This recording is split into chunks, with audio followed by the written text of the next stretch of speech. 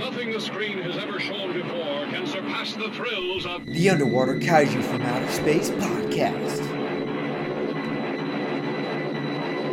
Created from an atomic fireball hurled from outer space, The Underwater Kaiju from Outer Space podcast. threatens man's very existence on Earth.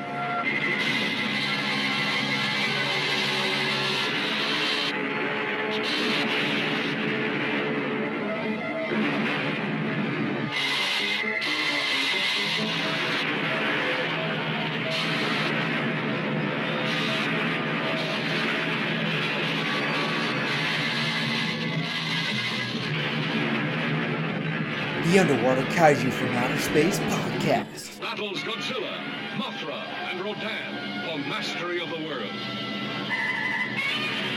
Men quake before the terror of their unleashed fury.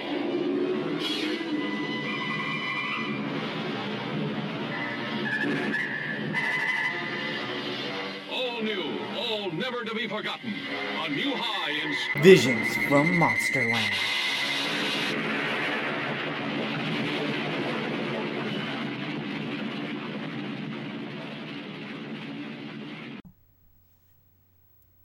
Hello everyone, welcome to the Underwater Kaiju from Outer Space podcast, bringing you Visions from Monsterland.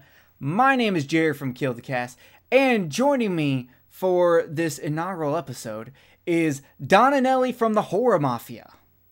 Screonk, everyone. Screonk, indeed. Also joining us is the main man, Cortez, who you might know from Rad Radio or as the best filler in the horror cast. I'm sorry, I thought you were going to say my name there at the end. No, I said Hello, Cortez. Everyone. You did, my bad. Hello, everyone. Hello, listeners. Glad you could join us. I'm excited to be here. Let's get going. And rounding up this trio of wonderful people I brought with me is the 10 out of 10 man himself, the third best host for 22 Shots, and the main host for Cinema Attack, Derek B. Hey, what's going on, guys? Mostly because, like most of the Japanese names in all these future episodes, I can't pronounce his fucking last name right, so it's just a fucking letter. That's fine. I get that all the time, Jerry. I figured as much. I think I misspelled your name like 3 times trying to type it into Skype. Oh, yeah. Too many vowels. Pretty much. Too many silent letters. Yeah. So, okay, well, let's start. And speaking of Derek, we'll start with Derek. Derek, where did your love of Godzilla and kaiju and Japanese science fiction and fantasy come from? Just watching it as a kid, like old school, like AMC, like before like The Walking Dead and all that shit started, and like old school Monster Fest where they had like not like 9,000 reruns of Halloween, but when they actually showed like good like creature features and like Amicus horror movies, like I saw Dr. Terror's House of Horrors. Then the first kaiju movie I ever saw was War of the Gargantuans, and I was hooked. And then I started looking for more stuff like that. Like probably the first Godzilla film that I owned was Godzilla vs. Mechagodzilla, the OG one, 70s. Owned it actually a few times under different titles, that movie, because actually Good Time Video actually sold that a few times under different titles, I believe. Yeah, Cosmic Monster and Bionic Monster. And one of them was like a weird, like edited version where they edited some shit out. I'm like, what the fuck? You know, like. That I actually collect almost every different cover I can find for Godzilla VHSs just to see which version is going to be on there. Yeah. So fair enough. All right, Mr. Venom, aka the Cortez, where did your love of kaiju come from? Well, I'm originally from Connecticut, born and raised, and there was a station out there called WOR Channel 9. It was out of New York. This is back in the late 70s where we really only had about 13 to 20 channels total on your cable system, or over the air, actually. This was before even pay cable. So, but anyway, yeah, WOR would have kaiju, generally Godzilla movies. I say kaiju, but for the most part, it was Godzilla movies. And they would do that every Sunday morning right before wrestling. So that was like a 4-hour block for me, was a kaiju movie at either 8 or 9, and then pro wrestling for 2 hours after that. I believe it was not WWF, it was like NWA Pro Wrestling from the South. But anyway, yeah, I just developed my love for Godzilla movies specifically. I had to kind of broaden my horizons on my own to discover other kaiju movies, Gamera and the like. So yeah, basically just growing up with them, absolutely loving them. I don't remember ever running out and actually purchasing one until I was well into my 30s, and I actually bought like a big box set that I found like at a consignment shop or pawn shop or something like that. It had like 6 to 8, if I remember correctly, Godzilla movies. Like Son of Godzilla was on there and stuff like that, and just absolutely loved it, wore it out. And yeah, now my collection is definitely expanded. Now I'm a little jealous of Mr. Herring's kaiju toy collection, so I need to get working on that. So I think that's going to be my next big mission. Same here, man. Oh yeah, when I brought this idea to them and I was talking to them about it, I kept sending them pictures of just random stuff I have, because I have a bunch of Godzilla stuff. And we'll get into that here in a moment. Don, how did you get into the world of giant monsters from Japan? It was an assignment that I had in elementary school. We were tasked with interviewing our parents, and it was supposed to be like a compare contrast how they grew up to how we were growing up. And my dad was always at the drive-in, so I sought out some of the titles that he was mentioning. And the one that stuck out was Rodan, only because I found it first. And I still remember the way I felt watching it the first time, sneaking down at midnight to watch it, turning the sound down to like 2 or 3, and then just, sitting like 2 feet away from the screen to barely hear it. And the way my face felt just smiling and watching what I was seeing on screen, it's something hasn't been topped yet, and I'll take to the grave with me. So, hey, fun fact: I just got Rodan in on Laserdisc. I know, I saw that. Yeah, I saw that. It's actually put out by Vestron. Really? Yeah, it's a Vestron title. I thought it was pretty interesting. And as for me, I got into it. My grandfather loved to watch monster movies with me. We'd watch Wolfman. He's the one that showed me Jaws when I was like 4. And one of the movies that we sat down and watched was the Godzilla King of the Monsters with Raymond Burr. And then after seeing that, anytime I could get a Godzilla movie, I'd watch it. I remember watching them on Sci-Fi all the time back when it was spelled correctly. Right. Like, in fact, the one I remember them showing the most was always Godzilla versus the Smog Monster. Yeah, I remember that being on there a lot too. Oh my god! I felt like every time there was a Godzilla movie on there, it was that movie for some reason. Maybe Sci-Fi was really on the going green early. They were like, we're back in Banno's message here. Yeah, definitely. So eventually we will go into like maybe a top 10 list of our personal favorite Godzilla movies as adults. But I want to ask all of you, as a kid, what was your favorite Godzilla movie? Where we'll take it back and start back over with Don. What was your personal favorite Godzilla movie as a kid, or any of the kaiju movies? It doesn't have to be Godzilla. I could have watched Mothra versus Godzilla any day, anytime, anywhere I wanted to. That thing it got to the point where I would actually act out Godzilla's movements on the screen as I was watching it. I used to move all the stuff out of the living room, and I used to act out the fight. And, I'd hurl myself to the ground when Mothra would knock him down and, stomp through the city and actually act out what was going on. I actually even went ahead and made a cassette tape off of the soundtrack from hearing the movie playing on screen. So I would take that and have it going with me wherever I could, because that was the only way I could afford the soundtrack. So Mothra versus Godzilla, that's the one that stayed with me. Nice. Cortez, what was your favorite one growing up? Well, I'm a big fan of variety, so I always like the ones where there was just as many monsters as possible. So the first one that I saw that had a large cast would have been Destroy All Monsters, and yeah, that was easily my favorite, probably until I saw Godzilla versus King Kong. Gotcha. I have a Destroy All Monsters poster on my wall right now. Nice. All right, Mr. 10 out of 10, Brandon. I'm just Brandon. kidding. I'm just kidding. If Brandon listens, I want to throw a joke to him. Just Derek, what you got? Well, one that always sticks with me when I was a kid, and I know this one's probably, if you look at it like a technical level, because of some aspects of it, might not be like the greatest made one, but it's Godzilla versus Gigan. Because Gigan's my favorite kaiju. I always loved the design of it. You know, Yeah. and just it's the first time like Godzilla like the big like tag team match between like with him and Anguirus versus Gigan and King Ghidorah. And I like the whole like little like side backstory with the aliens and what the aliens are and shit. You know, like it's cool. Yeah, Gigan was definitely one of the best designed out of all of it. He just such a unique look. Definitely. I'd actually almost want to see a backstory involving what he was like before the mechanizations. Yeah. That would Before the chainsaws. yeah, before the chainsaw and the visor and all that, what his actual form would look like. That'd be really fun.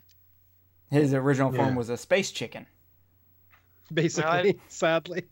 Well, the I want to see buzzsaw it. chicken. I want to see it. So Yeah. So as for me growing up, my favorite Godzilla, and it's still my favorite to watch no matter what. It's King Kong versus Godzilla, specifically the American version of it. That's like my go-to movie if I just feel like shit and I want to just put something on.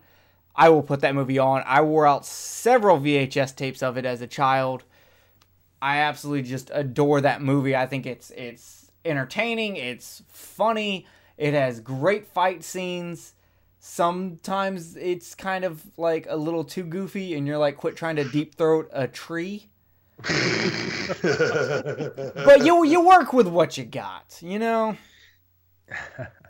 So with that being said, we have all came together to bring you the visions from Monsterlands, to jump into not only Godzilla movies, but Gamera movies and some of the non-kaiju movies that are more just weird science fiction movies. Like I know me and Derek both cannot wait to get into Matango. Yes, definitely.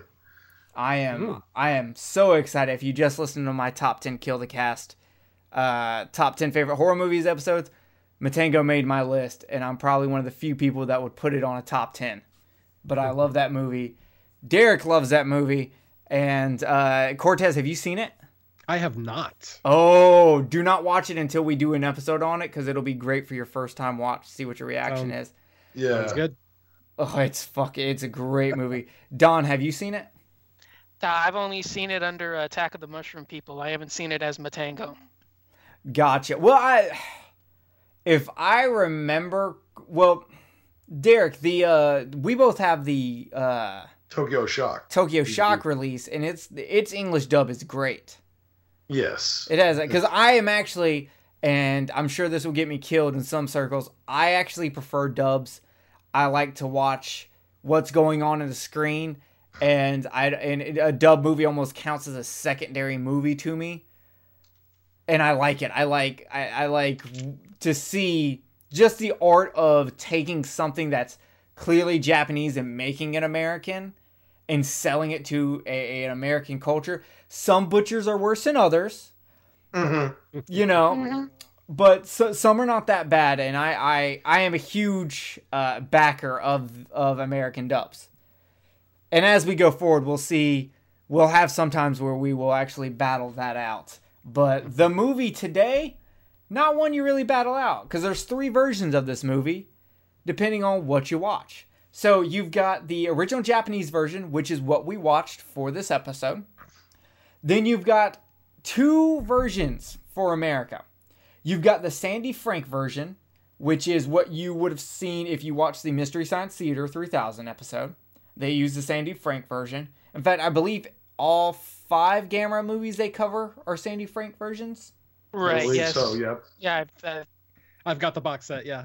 Yeah. And then, man, that you've got the 10 case, right? Yes, sir, yep. Oh man, that is I love that set. I'm so glad I picked that set when it came out. It's expensive now. That's true. And then there is a Americanized version, much how we saw with like Godzilla King of the Monsters. That one does have added scenes, and it's the one featuring the American actor Brian Donlevy. So that's the one I actually have the least amount of experience with. I've seen it once, but it was so long ago I really don't remember. And I'm trying to find it, but it's so far, from what I can tell, the only release for that one would be VHS. No, I've got that on DVD, actually. With Brian Donlevy? Is it in one of those like Yes. really tiny cases? No, it's an actual legitimate DVD. You can find it under the title Gamera the Invincible. Oh, snap. I'm going to look it up. Yeah, the thing is, be wary, there's 2 M's in Gamera. What? Why did you put 2 M's in Gamera? What the Who put that out? Alpha? Alpha, yeah. Oh, man. Okay, I'm going to have to look that up because I literally will pick up like any VHS or DVD release of a kaiju movie if I don't own it. Yeah, it's under Alpha Video, and it's called Gamera the Invincible. It's not Gamera the Super Monster or Giant Monster. It's Gamera the Invincible. All right, I will have to hunt that bad boy down. See, you learn something no matter how much you think you know. There's always room for improvement. Yes, And that's there what we is. got. Now, we are talking about the Japanese version of Gamera that came out November 27th, 1965. The budget for this movie was 40 million yen, which is... okay, I'm not doing for inflation. I took what was 40 million yen in today's Japan and compared it to what it would be in American. So you would have to do what's the word? Deflammation? Something? Something like that. And I'm not going to do that. But that was around $379,000. Jesus. Yeah, so not that bad. But the movie did so well. The next movie, Godzilla vs. Baragon, which is, hint, by the way, my favorite Gamera movie, is 80 million yen budget. So that's pretty good. Now, I've got a question for you guys. So while I was doing research and everything, I noticed, much like horror movies, a lot of kaiju movies get low ratings. This movie has a 20% on Rotten Tomatoes and a 4.6 on IMDb. Now, obviously, kaiju movies are close kin to both sci-fi and horror. Do you think that this leans it closer to horror because it seems like it gets the same kind of punches from critics that a horror movie does? Derek, how do you feel about that? I think it does. They get like misunderstood, like they're goofy, like, well, because they're suitimation, so it's like, you know, like guys in suits and like shit like that gets you, like, they get like criticized on that certain aspect of them. You know what I mean? With like miniature sets and stuff, and some people do look at that at a different way than like us do. You know what I mean? As fans of these films. Very true. Don, how do you feel about this whole rating system that kind of punches on these kind of movies? I have a lot to say about this. Mostly because I grew up on the Japanese ones over the Americans, so I look at the Japanese versions and I think they're superior in almost every single instance. For me, if I was to just give out a blank guess, I would just say kitty special effects tone. It's not worth my time.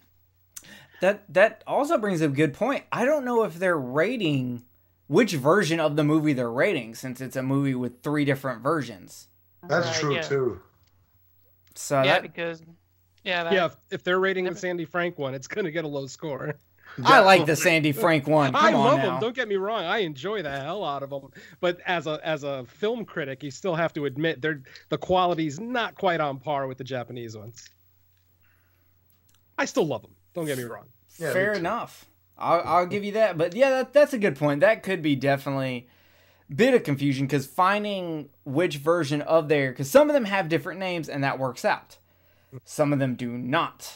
And then it gets tricky. And then some of them have like 7 names. Godzilla versus Mechagodzilla, we're looking at you. So if you don't know what Gamera is a giant flying turtle. Now, depending on where you look at, much like the origin of Godzilla, there are 8 different fucking stories on how Gamera was created, including one which is very much like Gojira, where it was someone in a plane over the ocean, except they looked at clouds instead of the water.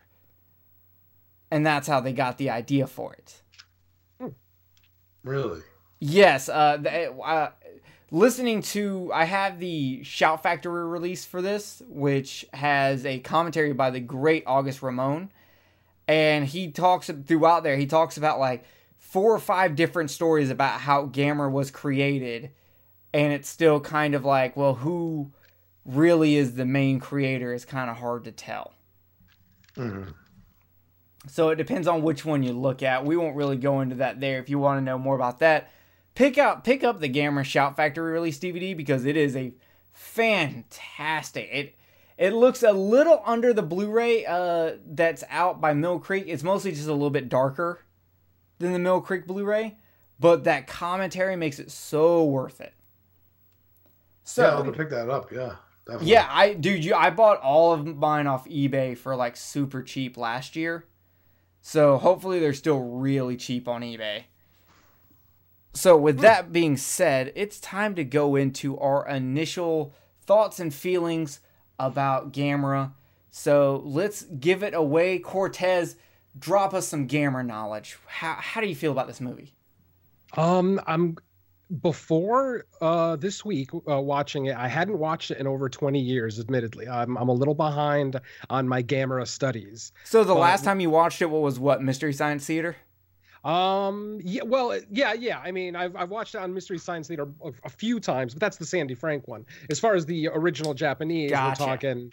Yeah, I mean, I hadn't seen this in a good at least 20 years. I mean, I moved to California in 2000, and it was definitely before that. So, but let me tell you, watching it this time, it just reminded me what a stellar film this is. I was actually very impressed with the performances, the cinematography, the design on Gamera. I mean, 1965, that's a terrifying turtle. I absolutely loved the soundtrack. There's very little negative I can really take out of this after watching it today. I mean, I watched it this morning, and I just had an ear-to-ear grin on my face pretty much beginning to end. Whether the movie was intentionally comical or unintentionally comical or just riveting, I just found myself entertained. It was hard to take notes. That's always a sign of a good film, when I end up not taking as many notes as I wanted to. If I end up with 4 to 5 pages of notes, then I probably hated the movie. So, but yeah, watching it today, I was just reminded of how much I completely love this franchise, and how lacking my knowledge on the Japanese Gameras are. So yeah, I'm definitely going to be studying up coming up soon. Well, there will be plenty opportunities for that. Oh yeah, Derek, spit your knowledge on Gamera, man. Well, the first time I ever saw like this original Japanese version was a few years ago, when actually these Blu-rays came out from Mill Creek. So it was a very interesting experience then. It was very interesting because of like all the use of actual American actors that were in the movie too. Like there isn't just like Japanese dialogue. There's variation of like there's a few American actors within the film too. Yeah. So have you ever heard how they got those guys? No. So they would a lot of times, a lot of those guys are actually legit U.S. military people. They would go to military bases to get them to come do the movies, because they weren't worried about how good their acting was, because they didn't think that Japanese people would be able to tell. Yeah. So a lot of times those are legit military people. I believe it. Yeah. Yeah. I mean, they get paid nothing, so they probably would have done it for like $30 and a sandwich. Especially that one that looked like Curly Joe. Yes, that's right. I forgot about Curly. All right, continue. I had to drop that little piece of info in. Yeah, but like I said, like it was cool to interesting to see like the aspect that the film's not really all in Japanese. You know what I mean? There's some like other non-Japanese parts within the film. Yeah, I had a ball with it. There's some aspects of it that you could kind of see it leaning towards like the future of the Gamera series in this one with like the certain kid character that we'll get into. But that's on like all these movies too. But it's like the foretelling of that event where you see Gamera as like this lover of children in a way. You know what I mean? But he's very ferocious in this one because it's a standalone Gamera movie, and there's some great battles. And I like the look of Gamera in this one, and just the way the story intertwines and what goes on. I like the three main characters; they're fun to follow. I like their interactions and stuff. So yeah, I enjoy this one. Yeah, are you gonna be my golden goddess of luck? My wife thought that guy was creepy as shit. Yeah, talk about date rape. Yeah, he's coming on a little strong, especially where he just kind of keeps following them. But he's not like the guy in Monster from a Prehistoric Planet. Oh God. We'll get into that some other time, but yeah. All right. So Don, what's your first thoughts on Gamera? Okay, so this is the second time I've seen the Japanese version. I first picked up the original Milk Creek box set, the DVD box set. I don't have the Blu-ray set. I have the DVD set, and I have a lot of fun with it. I think it's great. There's definitely plenty to like about it. I do have some flaws about it. Maybe they're nitpicky. Maybe it's just, maybe it's the film itself. I don't know. But yeah, this is still one of the better ones in the genre. I still enjoy it. Fair enough. As for me, I mostly watched this movie as the Sandy Frank version with Mystery Science Theater. I watch most of my Gamera movies as Mystery Science Theater. Just because something about like hearing the jokes and being able to see monster action is just fantastic. But putting all that aside, watching this one this time, I really enjoy. People who know me know I love black and white movies. I love the way they look, and the one thing I have to say, the cinematography in this movie is way better than I expected.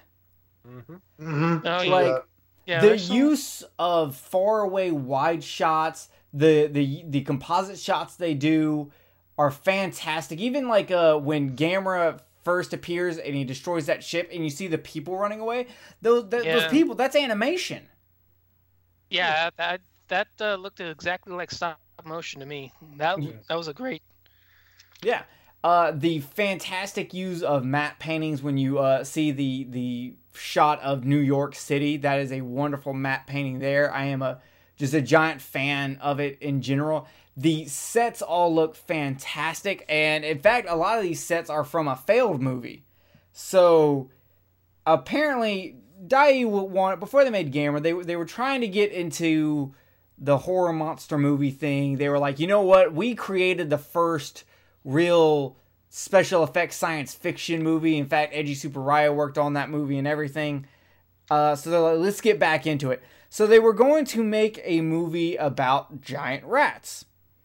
And there were a lot of problems, including the rats having fleas, rats escaping, not wanting to perform on camera, cannibalizing each other, all kinds of fucked up shit. It was terrible.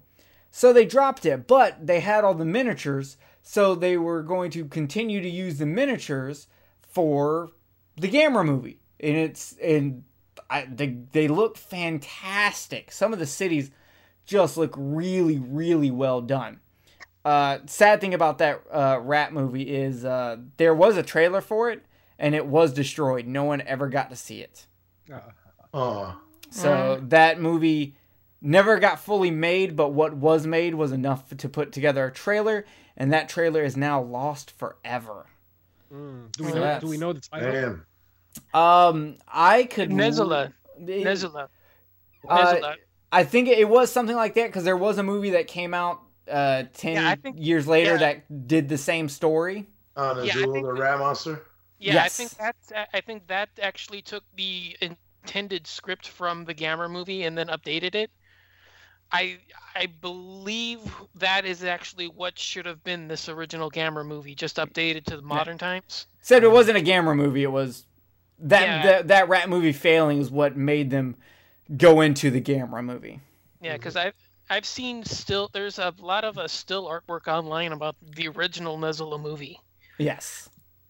But unfortunately, we will never get that trailer, and that makes me a very, very sad turtle. It's interesting because I actually do enjoy the modern Nezula.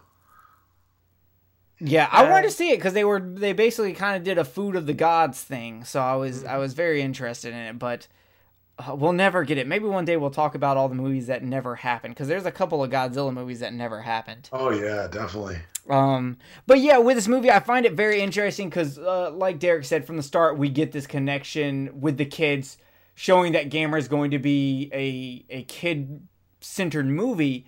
But the thing about it is they specifically did things to separate them from Godzilla. They did include more violence. The monsters were way more aggressive. Gamera in this movie is super fucking aggressive. Yes, he is. But he still saves a child, even though he should have killed that child and ate that child for my enjoyment. This was the only black and white movie in the series, and fun fact, it is also the last black and white kaiju movie. Mm-hmm. Yeah. All going forward would be in color. So that's a very fun fact. But yeah, I love the fact that we see this. I love seeing Gamera as an antagonist because we never get that again. We never really get Gamera as the bad guy ever. So it's nice to kind of see him in that position. And I had a lot of fun with that. So now we're going to get into the good, the bad, and the young children. I fucking hate this kid. He's not as bad as Godzilla's Revenge Kid. Or some of the actual later Zone series too. That is true. He's not as bad as some of the later ones. Yeah. Yeah, there's a reason why Godzilla vs. Baragon is my favorite Godzilla vs. Baragon. Gamera vs. Baragon is my favorite Gamera movie. There's no fucking children. Exactly. It's fucking fantastic. I hate this kid with a passion. He's how do you... First of all, I understand loving an animal. I completely get that. I completely get the idea that your turtle disappears after you put him outside, Gamera shows up, you make that connection, and you're like, oh shit, that's Gamera. What I don't get is your dumbass going, you know what, I'm gonna hide myself in a box on a military thing, or jumping onto a fucking train that's heading straight towards Gamera. It's a train filled with gas. Like, I understand he probably didn't know, but what the fuck? My question is, how did they survive that? Duck and roll, Jerry. Duck and roll. Duck and cover. Duck and cover. Apparently. But I'm like, this kid is a dick to his sister and his dad. He's a dick to other children. Like, he's very self-centered, and that's kind of weird for a country, especially for a country like Japan that is not, that at this time is very much not about the individual. I love how he just like gets himself involved with like the fucking military, like, oh, don't kill Gamera, and they're like listening to the kid, like, I would be like, fuck off, kid, you know. I can't imagine the kid even gets that close to them in the real world. He'd get cut off a lot sooner. There's actually that one scene where they're at the power plant. He actually pulls the tape up and goes up to him. Yeah. Him and his fucking sister get invited, and I'm just like, what the fuck? Well, they're not really invited. They're just there, and then they're like, all right, yeah, come on, tag along. Yeah, it's not really invited. This movie is not very complimentary to the Japanese military. That's true, but I will say this. I do love the fact that another thing that set Gamera apart from the Godzilla movies is they did not shy away from politics and naming names. While they did not name the mysterious aircraft from some unknown country, they were quick to point out other countries, the U.S.'s involvement, other countries. They don't really shy away from politics. When you look at Japanese Godzilla movies, they will just make up countries. They're like, no, we can't say it's anybody. Look, it's the U.S., but we're gonna rename it something for this Mothra movie. Yeah. Gamera's over here like, no, fuck that. It's the U.S. and United Russia. States. U.S. and Yeah. Russia. Yeah, pretty much. Cold War like talk throughout this one. Well, that's sort of something that you see in, the Godzilla series as a whole, is that they went straight for the fantasy and the outlandish. Gamera, for the most part, actually did try to keep it somewhat more grounded. They never really... Yeah, until they got to Godzilla versus Gireon, and then they were like, fuck this, we're going to space. Yeah. That was the Hellraiser one. Yeah. But yeah, Godzilla, he always went for, the outlandish stuff. We're going to throw laser tanks at you. We're going to, drop a black hole on your ass. We're going to, send you to a different dimension. I'm gonna fly like a fetus in the air. Yeah. So, yeah, Godzilla Godzilla embraced more of the outlandish possibilities of having a giant monster around. Gamera, for the most part, actually just kept it much more grounded and realistic. Yeah, Gamera had a harder edge to it in general. When you look at this movie, like watching this movie, like if you watch this scene, like there is a lot of fire in this movie. Like whether it's Gamera shooting fire or eating fire. Yeah. Like there's a lot. I actually would love to know more about how the suit actor dealt with all the fire. Must have been hot. Well, you can poor tell guy. that a lot of it was just a puppet head. For me, I noticed a lot of the shots of him firing his flame was actually just a puppet head with the nozzle on it. Yeah, but you have like the scene where he's in the water following the trail of fire, eating it up as they're trying to get him to come to this island. And it's just like, man, to be in the suit, to be in the water, and have fire right in front of your mask. Like, that's brutal. That is dedication. So Also- I mean, it is verified that the actor was always in the suit in those shots, because the one shot that you're talking about where he was going along the water, like it didn't seem like Gamera was really moving a lot, and I questioned whether there was an actor in the suit at that point. I don't know. I know there's a faraway shot where he is moving and you see his arms actually kind of treading water.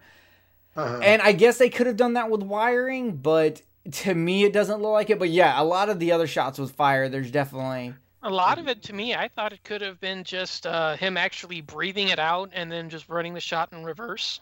Yeah, it could always be a mixture of both too. Oh yeah. Sure. Yeah, that's true. But I'm just looking at, I'm just like in general, even with the costume, using your suit with that much fire, like we know in Godzilla movies there are times where the suit actors got hurt from explosions, and those were just like small firework explosions. And this one, you literally have fucking basically flamethrowers on set. It's crazy. Also, how shitty of luck do you have to have for a typhoon to show up during your operation? They're Like- fuck. No one wanted to sacrifice a virgin? Not a single person? I mean, was Send meteorology the kid out. technology not like up to date in '65 that they couldn't predict the storm? Like, I just don't know. I mean, were there no weathermen, meteorologists? No one could have said, "Hey, there's a storm coming. Maybe let's wait." Could be. I don't know. Operation Z was a Z. I guess it wasn't infallible. All right, so let's get into some of our favorite things about this. We'll start out with Don. Don, tell us something that you just love about this movie. Oh, I just utterly love that first attack on the power plant. That is, just one of the best miniatures. That's one of the best miniatures in the film. And, Gamera going around, smashing the buildings, explosions going off. Fun stuff. And I love when they're like, we got him on his back. He's fucked. Oh, yeah. And then it's like, guys, guess what? Flying saucer time. Oh yeah. And then, they finally realized what that stone amulet was all along. The Devil's Stone. Yeah, they finally realized that it wasn't waves, it was actually the clouds. Which I don't blame them. Who the fuck draws clouds like waves? Yeah. Well, that makes no fucking sense. So, whatever. All right. Cortez, what is one of your favorite things about this Gamera movie? This may come off as funny, but I genuinely like this guy. I loved General Buddy Hackett. Did anyone notice that our general for the first like half hour of the movie sounded exactly like Buddy Hackett? The guy at the radar station? Yes, every single time he spoke, it brought a smile to my face. I know it was unintentional. I'm sure that was just his natural speaking voice, but the mere fact that I saw Buddy Hackett's face every time he spoke, sheer joy. So yeah, I got to go with that one. Fair enough. Derek, what's one of your favorite things? One of the favorite things is like the whole mythology, like about Atlantis. That's the whole reason why the whole like journey to the Antarctic started. And it goes into connection to like the 90s Gamera series too, because they always bring up Atlantis in the first, the Guardian of the Universe movie, where Gamera's like origin was like exactly like his actual origin, where he came from. So I do like that connection of the mythology that they kept throughout the series, and it was resonated in this one, and it went on to like later like reinstallments of this movies. And one thing that I really like is like how Gamera is like, he's like he could walk on twos, but he also like he's crawling really fast on fours. It could become quadruped too, as well as a biped kaiju, which is interesting. That's true. And I just like the destruction of Tokyo, and like all the destruction scenes are really great in this one. Yes. I've got two just really big favorite scenes I like just because of the cinematography. One, I love Gamera's entrance coming out of the ice. I just think like him on that ice is fantastic. And a lot of it was real ice. They would actually bring gigantic things of ice to shoot, but they would melt so quickly because of the hot lights that they actually ended up damaging a sound set, which is pretty funny. But they're also, when they're doing Plan Z and they get them to the island, typhoon hits and it starts raining, some of the most beautiful shots are just it showing the rain hitting the back of his shell or hitting his face as he opens his mouth to roar. It is just beautiful. That like there are just some really gorgeous shots in here that I think probably would not have looked as good if they were in color. The fact that they're in black and white makes it look so like desolate, and I just fucking love it. It was almost noir. Yes, it was. Now let's get into things we hate, and let's try not to bring in the child. I think we've hit the child enough. Cortez, what's something you don't like about the movie? Honestly, I did not like Plan Z. Just in general, it just seems so unbelievable and so unbelievably expensive. I mean, let's just think about the logistics of this for just a quick second. They mentioned that Gamera is 50 meters tall, right? So anywhere from 50 to 60. That makes him anywhere from 160 to 200 feet tall. 200 feet tall. Now, that spaceship that they put him in, the section of the spaceship that actually holds him was probably what, 1/5 or 1/6 the total length of the rocket, which means that rocket would have to be almost 1,000 feet tall. The longest rocket that's ever been shot into space is only about 400 and change. So I mean, and anybody who's ever heard me on my other podcast, I tend to do this where I start throwing logic into completely illogical situations. But as soon as I saw the size of the rocket and the fact that just that little tiny top part held Gamera, I'm like, oh, come on. That rocket's the size of yeah. So it just threw me out of it a little bit. Granted, in an entertaining way, I did chuckle. It's not like I got mad at the movie or anything, but yeah, that definitely brought a unintentional smile to my face. Yeah. Not only that, with the Plan Z, fucking, they're like, it's 24 hours. So for 24 hours, we're just going to like run trains filled with fucking petroleum into them and cause explosions for 24 hours. That's a lot of oil. That is a lot of oil. Like, we are just like, we lost like 8 Jurassic Park movies just in that 24 hours. We're not getting that back. I just love how they like have like these like little like flamethrowers all around the fucking where he has to stand to get into the trap too. Like, how much do those fucking cost? Like, we're just gonna put these here so we can lure him in conveniently. Well, here's the other part too. Here's the other part too about that whole plan. You got to dig a 1,000-foot hole in the middle of the ground on that island. Yeah, To put that rock in it. Yeah, how did they get all of this done in a 24-hour time span? Yeah. Were they already building the giant rocket and was like, much like the ice bombs they had earlier? Well, we were actually already working on this. We're not sure why. We thought maybe one day we'd have to send something fucking huge into outer space. You never know. I gotta imagine that rocket was there waiting for something, but what the plan? I mean, unless this is a world where they've already gone through a Godzilla situation and that's what they're preparing for, maybe. But it's like, what else other than a giant monster are you gonna shoot into space in this thing in 1965? I mean, it's not like they're colonizing Mars. I don't know. Yeah, it's very strange. All right, Derek, what's something you do not like about this movie? Well, not to get into the kid, but I didn't like. Well, this isn't really about the kid. It's more about like the situations. Like, whatever happened to his fucking father? They never explained why he went with the uncle and why the father didn't go too and shit.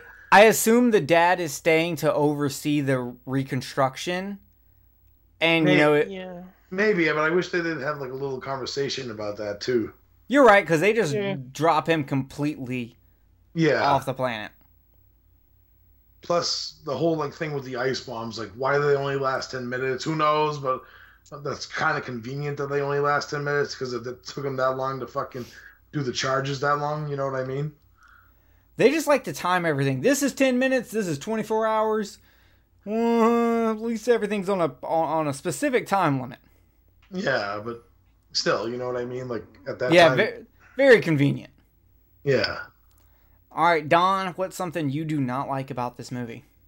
Okay, one of the big issues for me that I noticed is that the final half just kind of seems to peter out, where it's always like, one thing pops up and it's like, okay, we have to do something to fill the time, because it actually it I don't know what I'm trying to say, but it when they're filming it took up less time than they imagined, so they have to stretch the film out to a feature length. So, okay, well, first of all, now we've got to, drag them across the ocean. Oh, well, we got to, burn the fire out. But then, now all of a sudden we're going to set the island on fire. Oh, but there's a typhoon. Oh, but we're going to try it again. And then all of a sudden the volcano goes off. And it's like everything just kind of the final half just seems like it's too many things thrown in just to stretch the time out. Okay, yeah, no, I see that because after the ice bombing and that not working, they're like, oh, weapons aren't gonna work. From there to the end, it just seems like at this point we're just gonna stretch a lot of shit. And if you can believe in a giant turtle, well, we hope you can believe in us doing all this in 24 hours. Yeah, because it's like, all of a sudden, we're gonna drag them across the, we're going to drag them across the sea with the gasoline trail. Oh, but the fire's going to get burned out. Let's just, set the island on fire and hope that works. Oh, but then, the typhoon burns that out. And then all of a sudden the volcano erupts. And it's like, it's just all these things thrown together just to stretch the time out rather than actually just building logically. Yeah, I'm with you on that. So for me, it's a very small dislike, but it really annoys me. I really fucking hate Gamera's eyes. They just seem so lifeless and no emotion or anything. Like when I watch a Godzilla movie, for most of the suits, the eyes seem lively. There's something there. Gamera has like Shin Godzilla eyes, just fucking super, just like there's nothing there. Like he doesn't get more like lifeless in that area until like the 90s ones, in my opinion. Yeah, no, and all the fucking Showa Gamera movies, they all kind of look terrible. That's the one thing I'll say that I don't like about the suit design. It's just those eyes. I love the suit design, but those fucking eyes are besides the kid, is my biggest complaint about this movie, because whenever I almost like look away when the eyes show up. Like, I just want to see his body. I don't want to see his eyes. It fucks with me a little. I don't know. It reminds me that it's a suit. Yeah, I can get that because I mean, Yeah. like you said, you can tell with Godzilla where, the eyelids will flap or his eyes will dart back and forth. There's movement there that kind of like tricks you into thinking it's an actual being, that it's not just an artificial object. Gamera, it's just the wide, unblinking eyes that do nothing. It's just they stay there. I can see that. Mhm. Yeah. So that's honestly my biggest issue with the movie. But I do think that Gamera himself, like the design of the suit is fantastic. I love how they did his shell, having the scales kind of come up a little bit at the tail ends of them. Mm-hmm. That just, I feel like that would hurt. If you just got graded against that, it would just fucking hurt. Yeah, kind of part of what makes him have like a bow-legged walk, kind of. Yeah, true that, man. Mm-hmm. Yeah, I actually do like the way they make him walk, and how Derek pointed out how he crawls, and he can crawl very fast. But when he's walking, he's a little like when you've like shaved the inside of your thighs and you're walking like a fucking cowboy. Yeah. Like that's how Gamera walks, and it works out so well. So I do have one last question for you guys. Before we wrap up our Gamera thing, what country do you believe the planes from the beginning belong to? Where are these mysterious planes from? Cortez, you're up first. Where do you think they're from? China. Okay. And I base that on nothing. Hey, I base most of my life on nothing. It works very well. Derek, where do you think they're from? Russia. Russia. Okay. I just Don? think that way because it's the way because the Americans shoot them down. Okay, fair enough. Don? I'm gonna go off the beaten track here. I'm gonna say they're from Spain. Trying to throw themselves into the nuclear fray. It was Yeah. Cortez all along. Fucking Cortez and his Mussolini shit. Hey, we're always trying to take over countries, man. It's what we do. Yeah. That's why So- most of the world speaks Spanish. True that, man. All right, we're not going to get into the genocide of Christopher Columbus or anything, but I actually will go a little bit more off the beaten path. I think they actually belong to the U.S. And there's miscommunication because they're from a higher level of secrecy in the military, Mm-hmm. and information was not given like it should be because it was a need-to-know basis. And because they mentioned dropping nuclear weapons, there's only a few countries at this time that have nuclear weapons. True. Yeah, True that. I can see that. Some rinky-dink operation in the middle of the Arctic. Who's gonna bother telling them? Exactly. They're not even going to fucking notice. So that's where I'm leaning towards. So definitely in the audience, y'all let us know what country you think they're from, because I want to know if anyone has any clues, because I feel like it's one of those things where people will like dig through everything to figure it out. Like when they figured out what actual day Ice Cube's "It Was a Good Day" was on. Someone does that shit, or like with It Follows, they figured out how many miles the it walked. Like, because there's people out there that just do that kind of shit. So I'm like, if anyone's done that and they know about it, point me in that direction. I want to know about it. So, time for final thoughts on Gamera.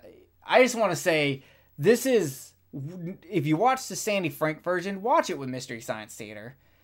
It is hilarious. It is fantastic. And plus, you get to hear a song that you'll hear in a moment that will just warm your heart.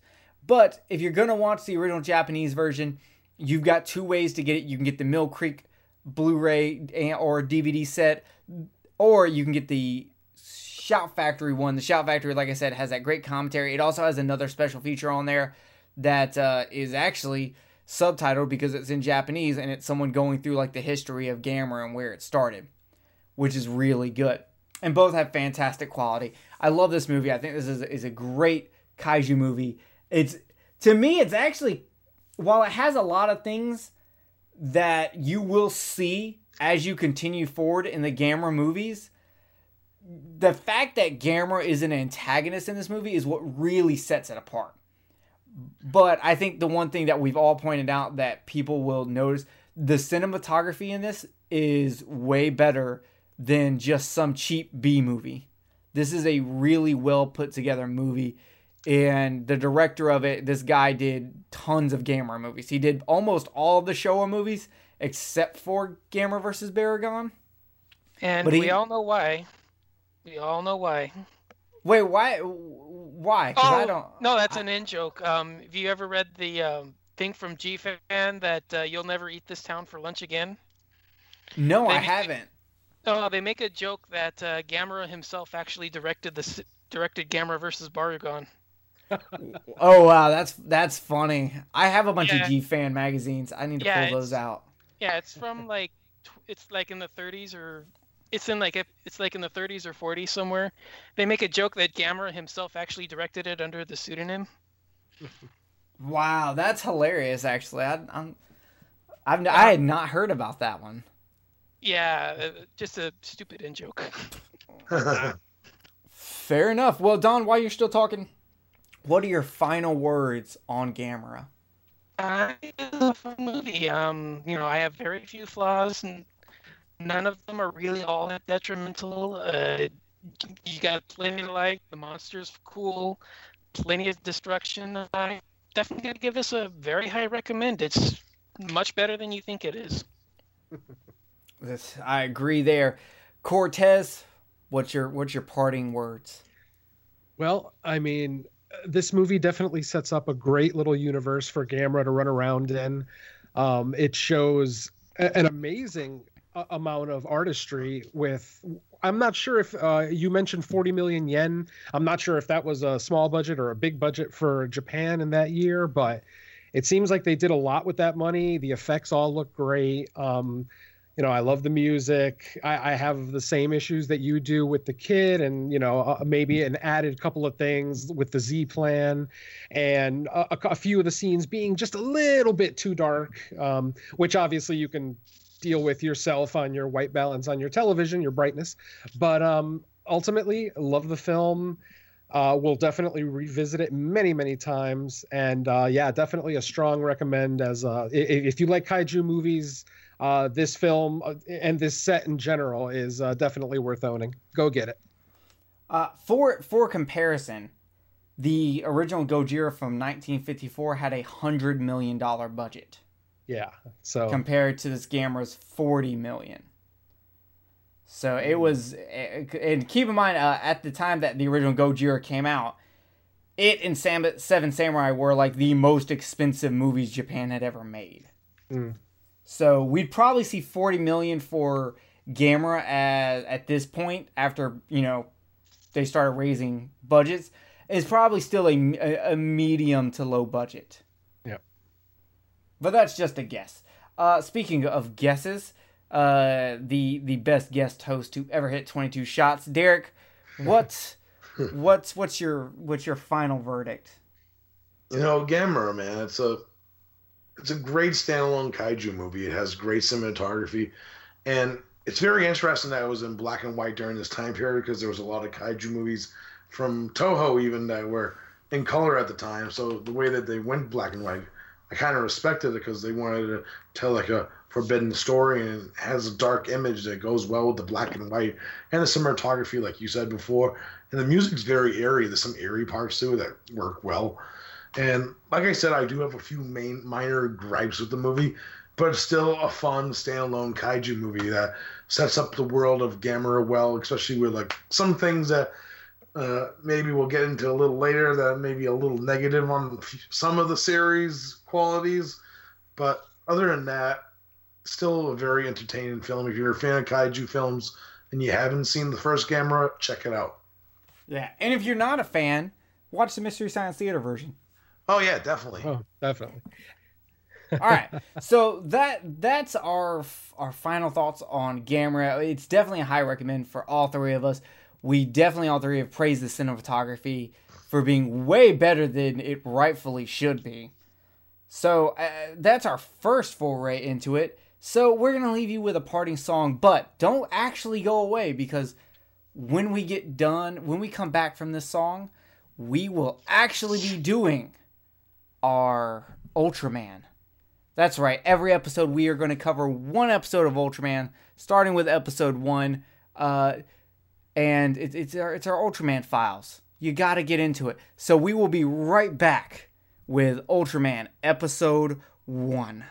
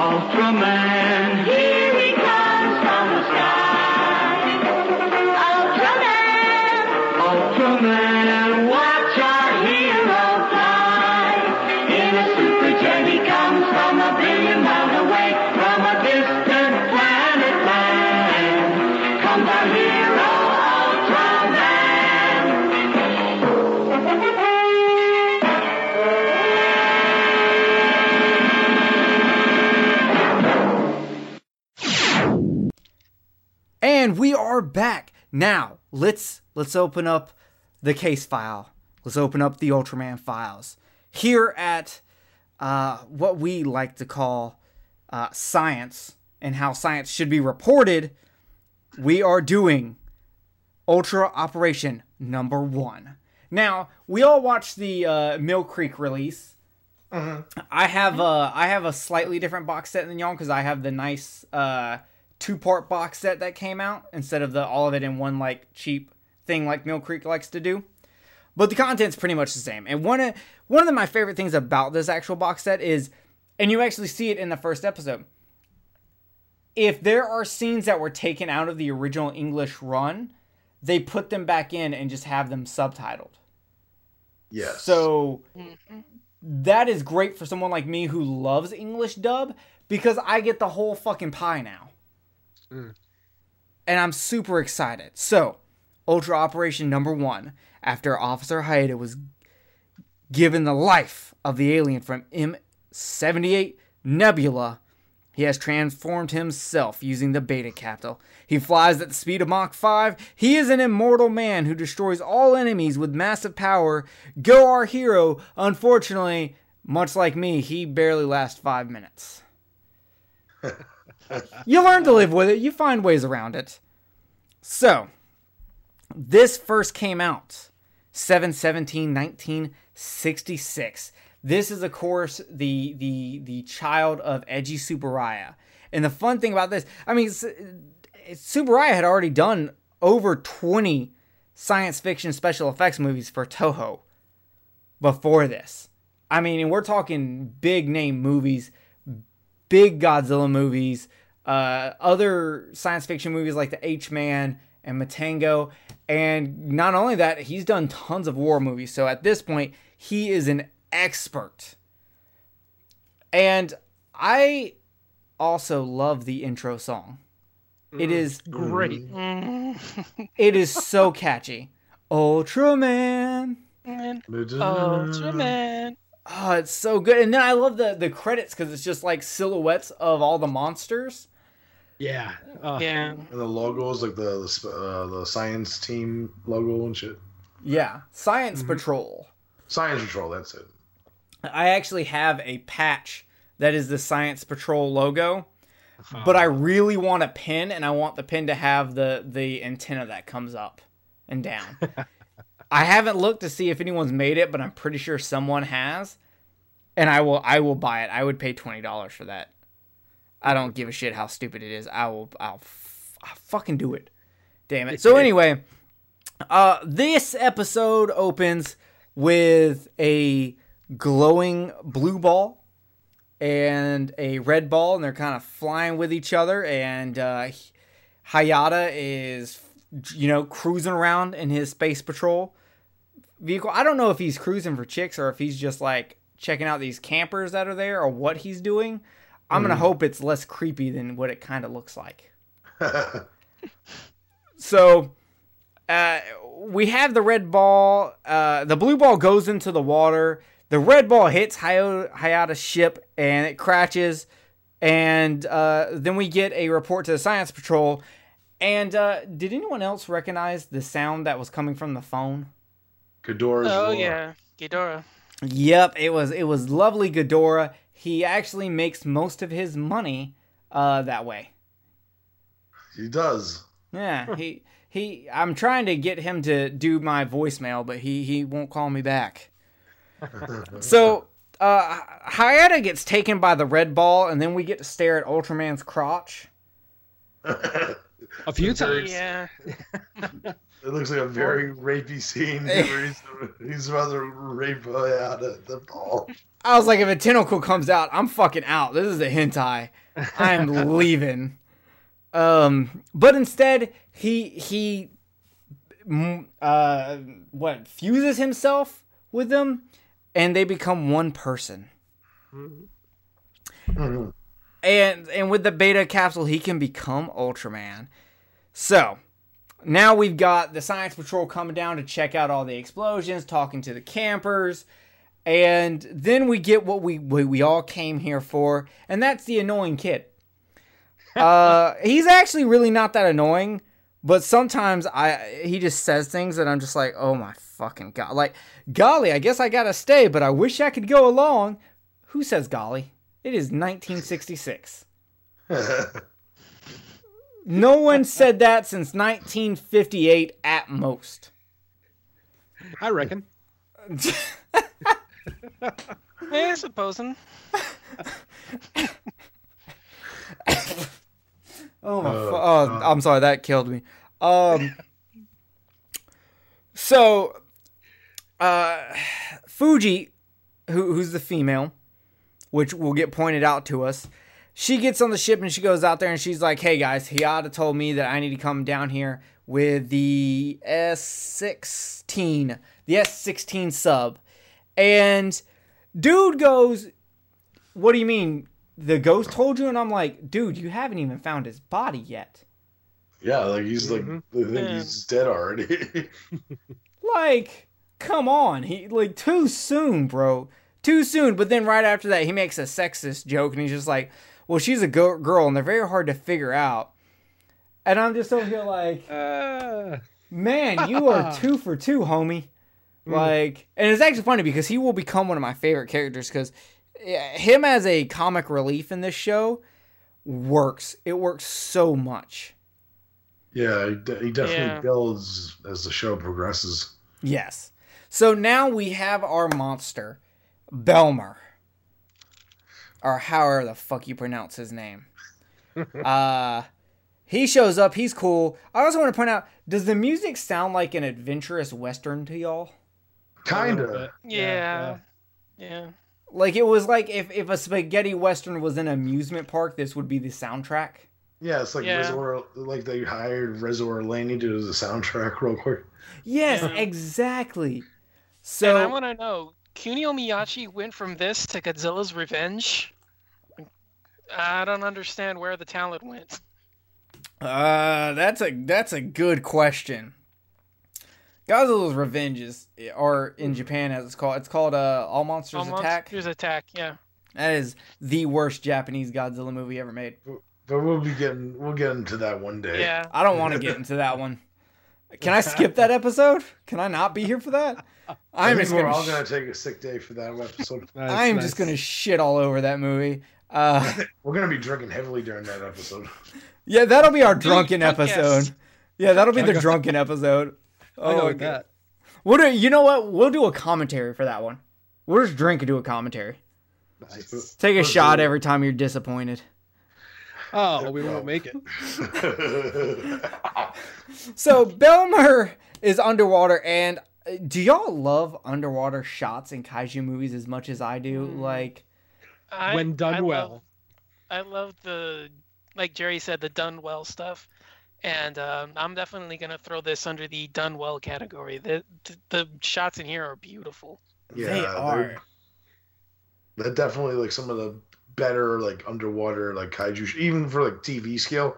This is really shit. You know what I mean? Yeah. Some of the plants are even moving. It's fantastic. Exactly. And I mean, a lot of it is due to the, back and forth nature, because it's sort of like he's chasing him down. So it's like, they're on the move while they're battling. And yeah, this definitely is one of my favorite underwater battles. Yeah, I love it. This is the look of it. I just love underwater. Like Terra Mechagodzilla is one of my favorites. And I just love underwater shots in kaiju movies. And yeah, this one is definitely up there. So, well, he ends up grabbing the sub in his mouth. I guess he wanted Subway. So he's got the S-16 in his mouth, and he finally comes out of the water, and we get a better look at Belmer, and Belmer is baggy. Just like Derek. He kind of looks like a fucking, like one of the trolls from Ernest Scared Stupid. The one with the fucking fat chin. Yeah. With the little short stubby arms. Yeah, but the suit in general is just really fucking baggy. I actually like him better underwater, because as soon as he comes out, at that point you notice his arms are fucking stupid, and you can see like the little creases in the legs, like it looks like kind of like cheap rubber in a way. Oh yeah, his crotch looked awful. Cortez, why are you looking at monster crotch? Well, I need to, I need to see how much these movies arouse me, and this one did nothing for me. Oh, okay. I found it difficult to masturbate. I love kaiju crotch shots, man. Come on. I just feel I can just like picture Cortez going up to his wife. Hey, baby, you ever made love to an Ultraman episode? We're gonna do that tonight. Then he goes to the recorder and presses play, and then the fucking Ultraman theme plays. Dun, dun, dun, dun. Oh, do it in the suit. Oh, if I had the suit, I'm in. But you can only last 5 minutes. Hey, well, half an episode at least. Give me 12. I can do 12. I'm still trying to figure out what I was going to do with the other 4 minutes. I guess cuddle? I don't know. But yeah, Don, how did you feel about the monster suit? It looks like a walking tree trunk. He looks so much better underwater because the face looks great. I love the fact that they're going for like a sea dragon kind of a thing with him, but it's a great idea in concept, but the execution is just horrible.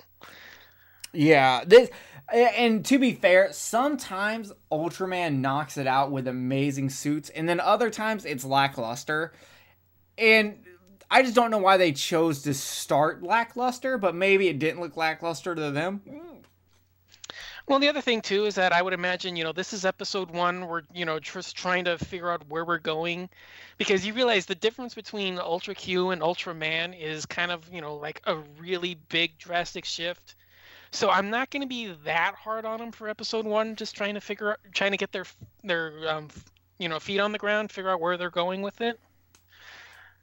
Okay, fair enough. Well, yeah. Now we're into what we all came to see, the real glory of this episode. And for that, we have to go to our ringside announcer, the man who has the plans, the man who knows how to call the shots. Don, can you break down this monster fight for us? Indeed I can. It starts off with back and forth shoving before Ultraman hip checks Bimlar, jumping on top to land some clubbing blows, while it rolls over and lands on top of Ultraman at the lake. Ultraman fights him off and gets back to shore as Bimlar approaches, but gets shoved back into the lake and tries to retreat. Ultraman grabs his tail to prevent him from leaving as the color timer starts going on, drawing concern from the Science Patrol observing the fight. Dodging a ray blast from Bimlar that lights the forest up, Ultraman flies in behind Bimlar and tackles him with some more clubbing blows to the back. He's picked up and swung around before being dropped on the ground and clubbed about the back again, before being lifted over his head and tossed into the lake. Sinking beneath the surface, Bemlar transforms back into the blue orb, which is then blown up with the specium ray.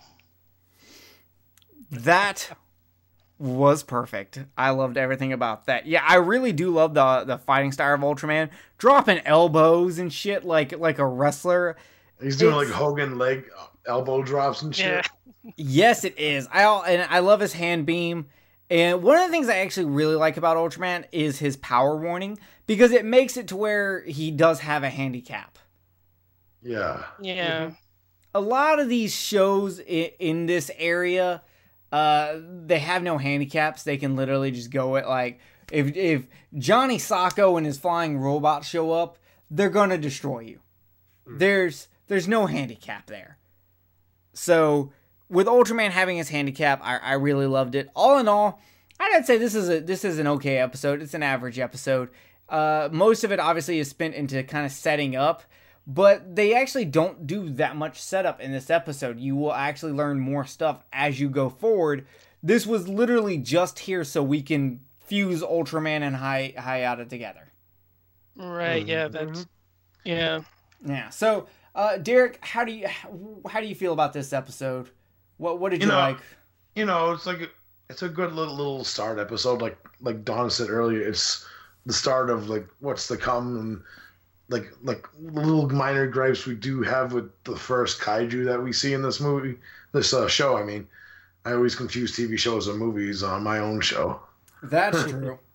But yeah, it's like, even though Belmar is a little flawed as a kaiju, it's still a little great setup because of the vast amount of kaijus that we do see later on in the show, and when we do get into more episodes. So it's a little good look setup for like a pilot episode, you know what I mean? We get to meet some of the characters, like the main like Science Patrol, and little handicaps that they have as characters, and as their characters will grow later on in the show also.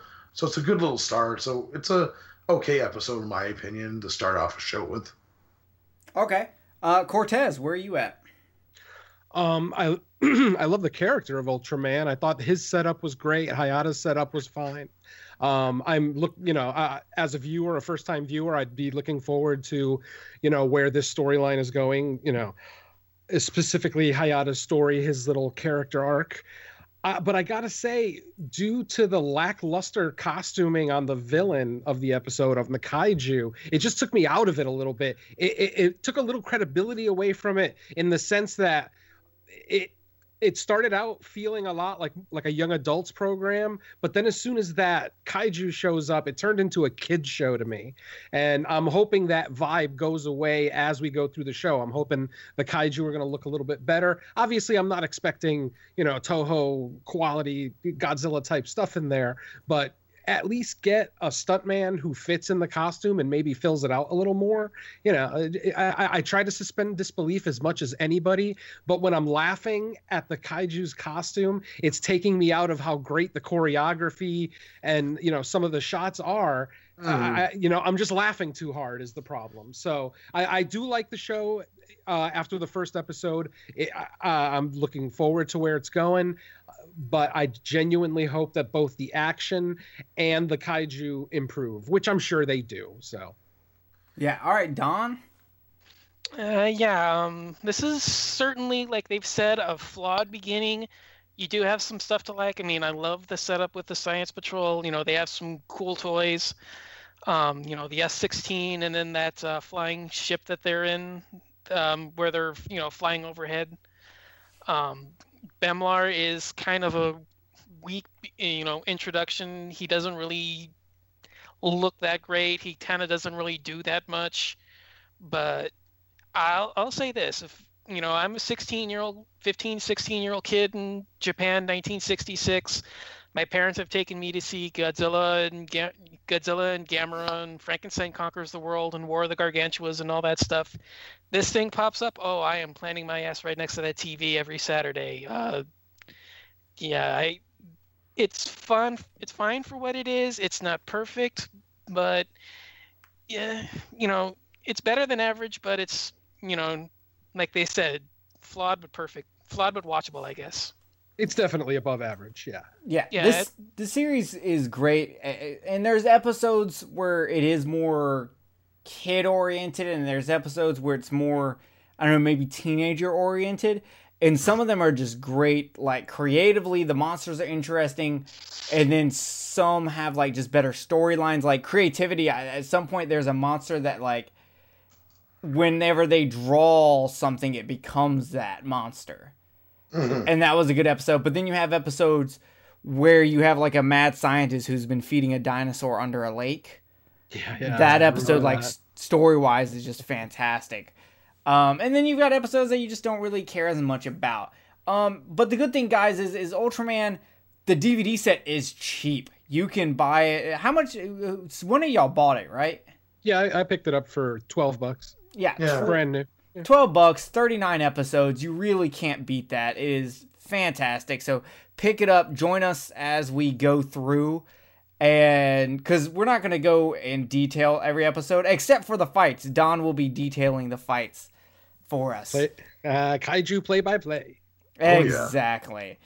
But every episode, we are going to cover the next episode of Ultraman. So you will get a movie review and an Ultraman episode. And then every couple episodes, we'll break it up and we'll do a couple of Ultraman episodes together. So... Nice. Thank you everyone for joining us for our first episode of Underwater Kaiju from Outer Space, a podcast that brings you the visions from Monsterland. My name is Jerry from Kill the Cast. There will be all the links to all of our stuff in the description, but Derek, tell them where you're from. And you can find me on Cinema Attack and join us on the Cinema Attack Facebook group where we post shows momentarily. We're taking a little loose, like getting back into the thing of things through like the year-end show and stuff. So we posting episodes there and stuff. We actually just posted one yesterday, actually. So check that out. So yeah. Fair enough. Now, Derek, if you had to recommend someone to listen to one show of yours, which show would you recommend to them? One of the, like, our year-end show was probably my favorite experience because I never did one of those. But another one, like our standard, like, review episodes, I really enjoyed the Carnival horror show that we did, and also the Die Hard franchise is really fun to do. Gotcha. All right, Mr. Cortez, drop your information. All right, you can hear me on the Rad Radio All 80s podcast, available, soon to be available on the Horrorphilia network of podcasts. You can also hear me on various episodes of the Horror Cast, as I am the fill-in host there. This month, I also join on a full-time basis. I joined the cast of Theme Warriors with Mike Merriman, Iris, and Doug Tilley. I will be replacing Jeffrey X. Martin, who unfortunately will be taking an extended sabbatical from the podcasting world. Jeff, if you're listening, it was a pleasure listening to you, and I hope I do you, a good service by taking your spot on this great podcast. That one's also available on the Horrorphilia podcast network of podcasts. And the last one is one more that I do for the Evil Episodes network. Evil Episodes podcast presents Just the Movies. I do that with Mr. Mike Merriman, where we basically review one brand new movie as soon as it comes out. Recently, we've done The Ritual. We've done the new Hellraiser movie, Hellraiser Judgment. And basically, if it's brand new, we'll try to watch it as soon as it's available on streaming or in theaters and get our just, quick initial reactions to it out to you. Let you know if it's worth spending your time and money on it. Other than that, I'm all over Facebook, all over the Horrorphilia network. I'm not hard to find. Mr. Venom, come find me. That's true. Nice. I had dinner and went and saw Suspiria in theaters with Mr. X Martin. Nice. It was him and his wife and a bunch of other people like Ricky Morgan and Bo, and it was fun. We had a great time. Now, if someone wants to, they've got to pick one episode that you're on out of all these podcasts. What's the episode you're telling them to listen to that's going to shine and show them how great you are? Well, I mean, if you're nostalgic, I would say check out our next episode of Rad Radio, the All 80s podcast. For the first time, we're doing a retrospective on an actual year from the 80s. So we went ahead and tackled 1984. We talk about just movies, music, video games, sports. Did y'all steal the script for I Love the 80s from VH1 or? I wish we were that clever, but none of us know how to read. So that fair enough. That puts a timer on that. But yeah, join me. That's Mark, who's also a host on the Horrorcast. Once again, Mr. Mike Merriman, Tammy Turner, and any guest who wants to join and jump in and just chat 80s nostalgia is always welcome to join. And yeah, I would say that's especially that next episode. We all had a great time on this episode. I strongly recommend that one. All right, Don. Tell them where they can find you at.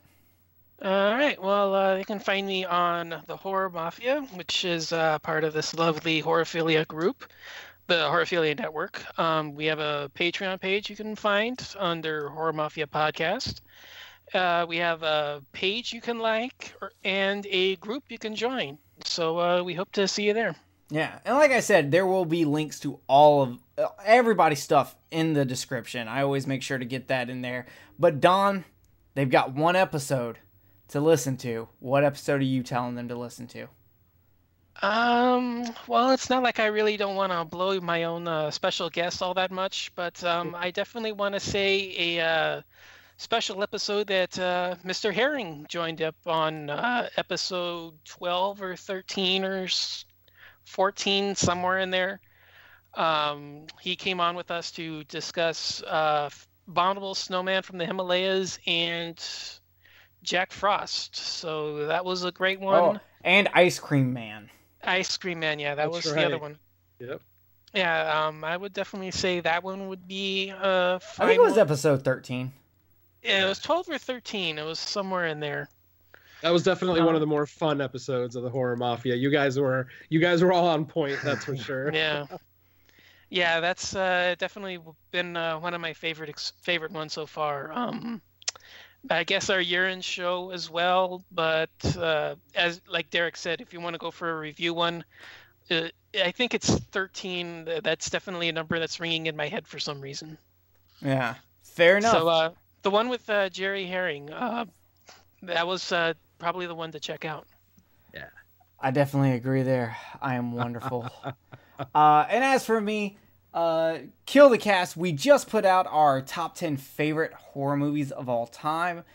That is a fun one to do just because everyone's very different. And we had Carly, who I do the Unofficial Horror Pack podcast with. She was on there. So I personally love top 10 list. And I love hearing someone's top 10 favorite horror movies of all time just to see how much of it's nostalgia, how much is it just something out there that I've never heard of. If it's that good that it would make a top 10, I need to go see that. And not spoilers, but you'll see 2 Toho movies show up on my list. One of them being Matango, and you can probably guess what the other one is. I think I know the other one because it's on my top 10.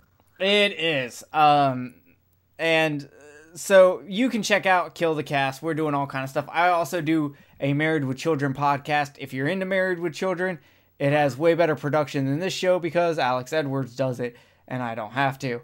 And that's why it's better. But other than that, guys, we will see you next time here. And we'll be doing another episode of Ultraman and another movie. Who knows what movie yet because we haven't talked about it. But thank you all for listening.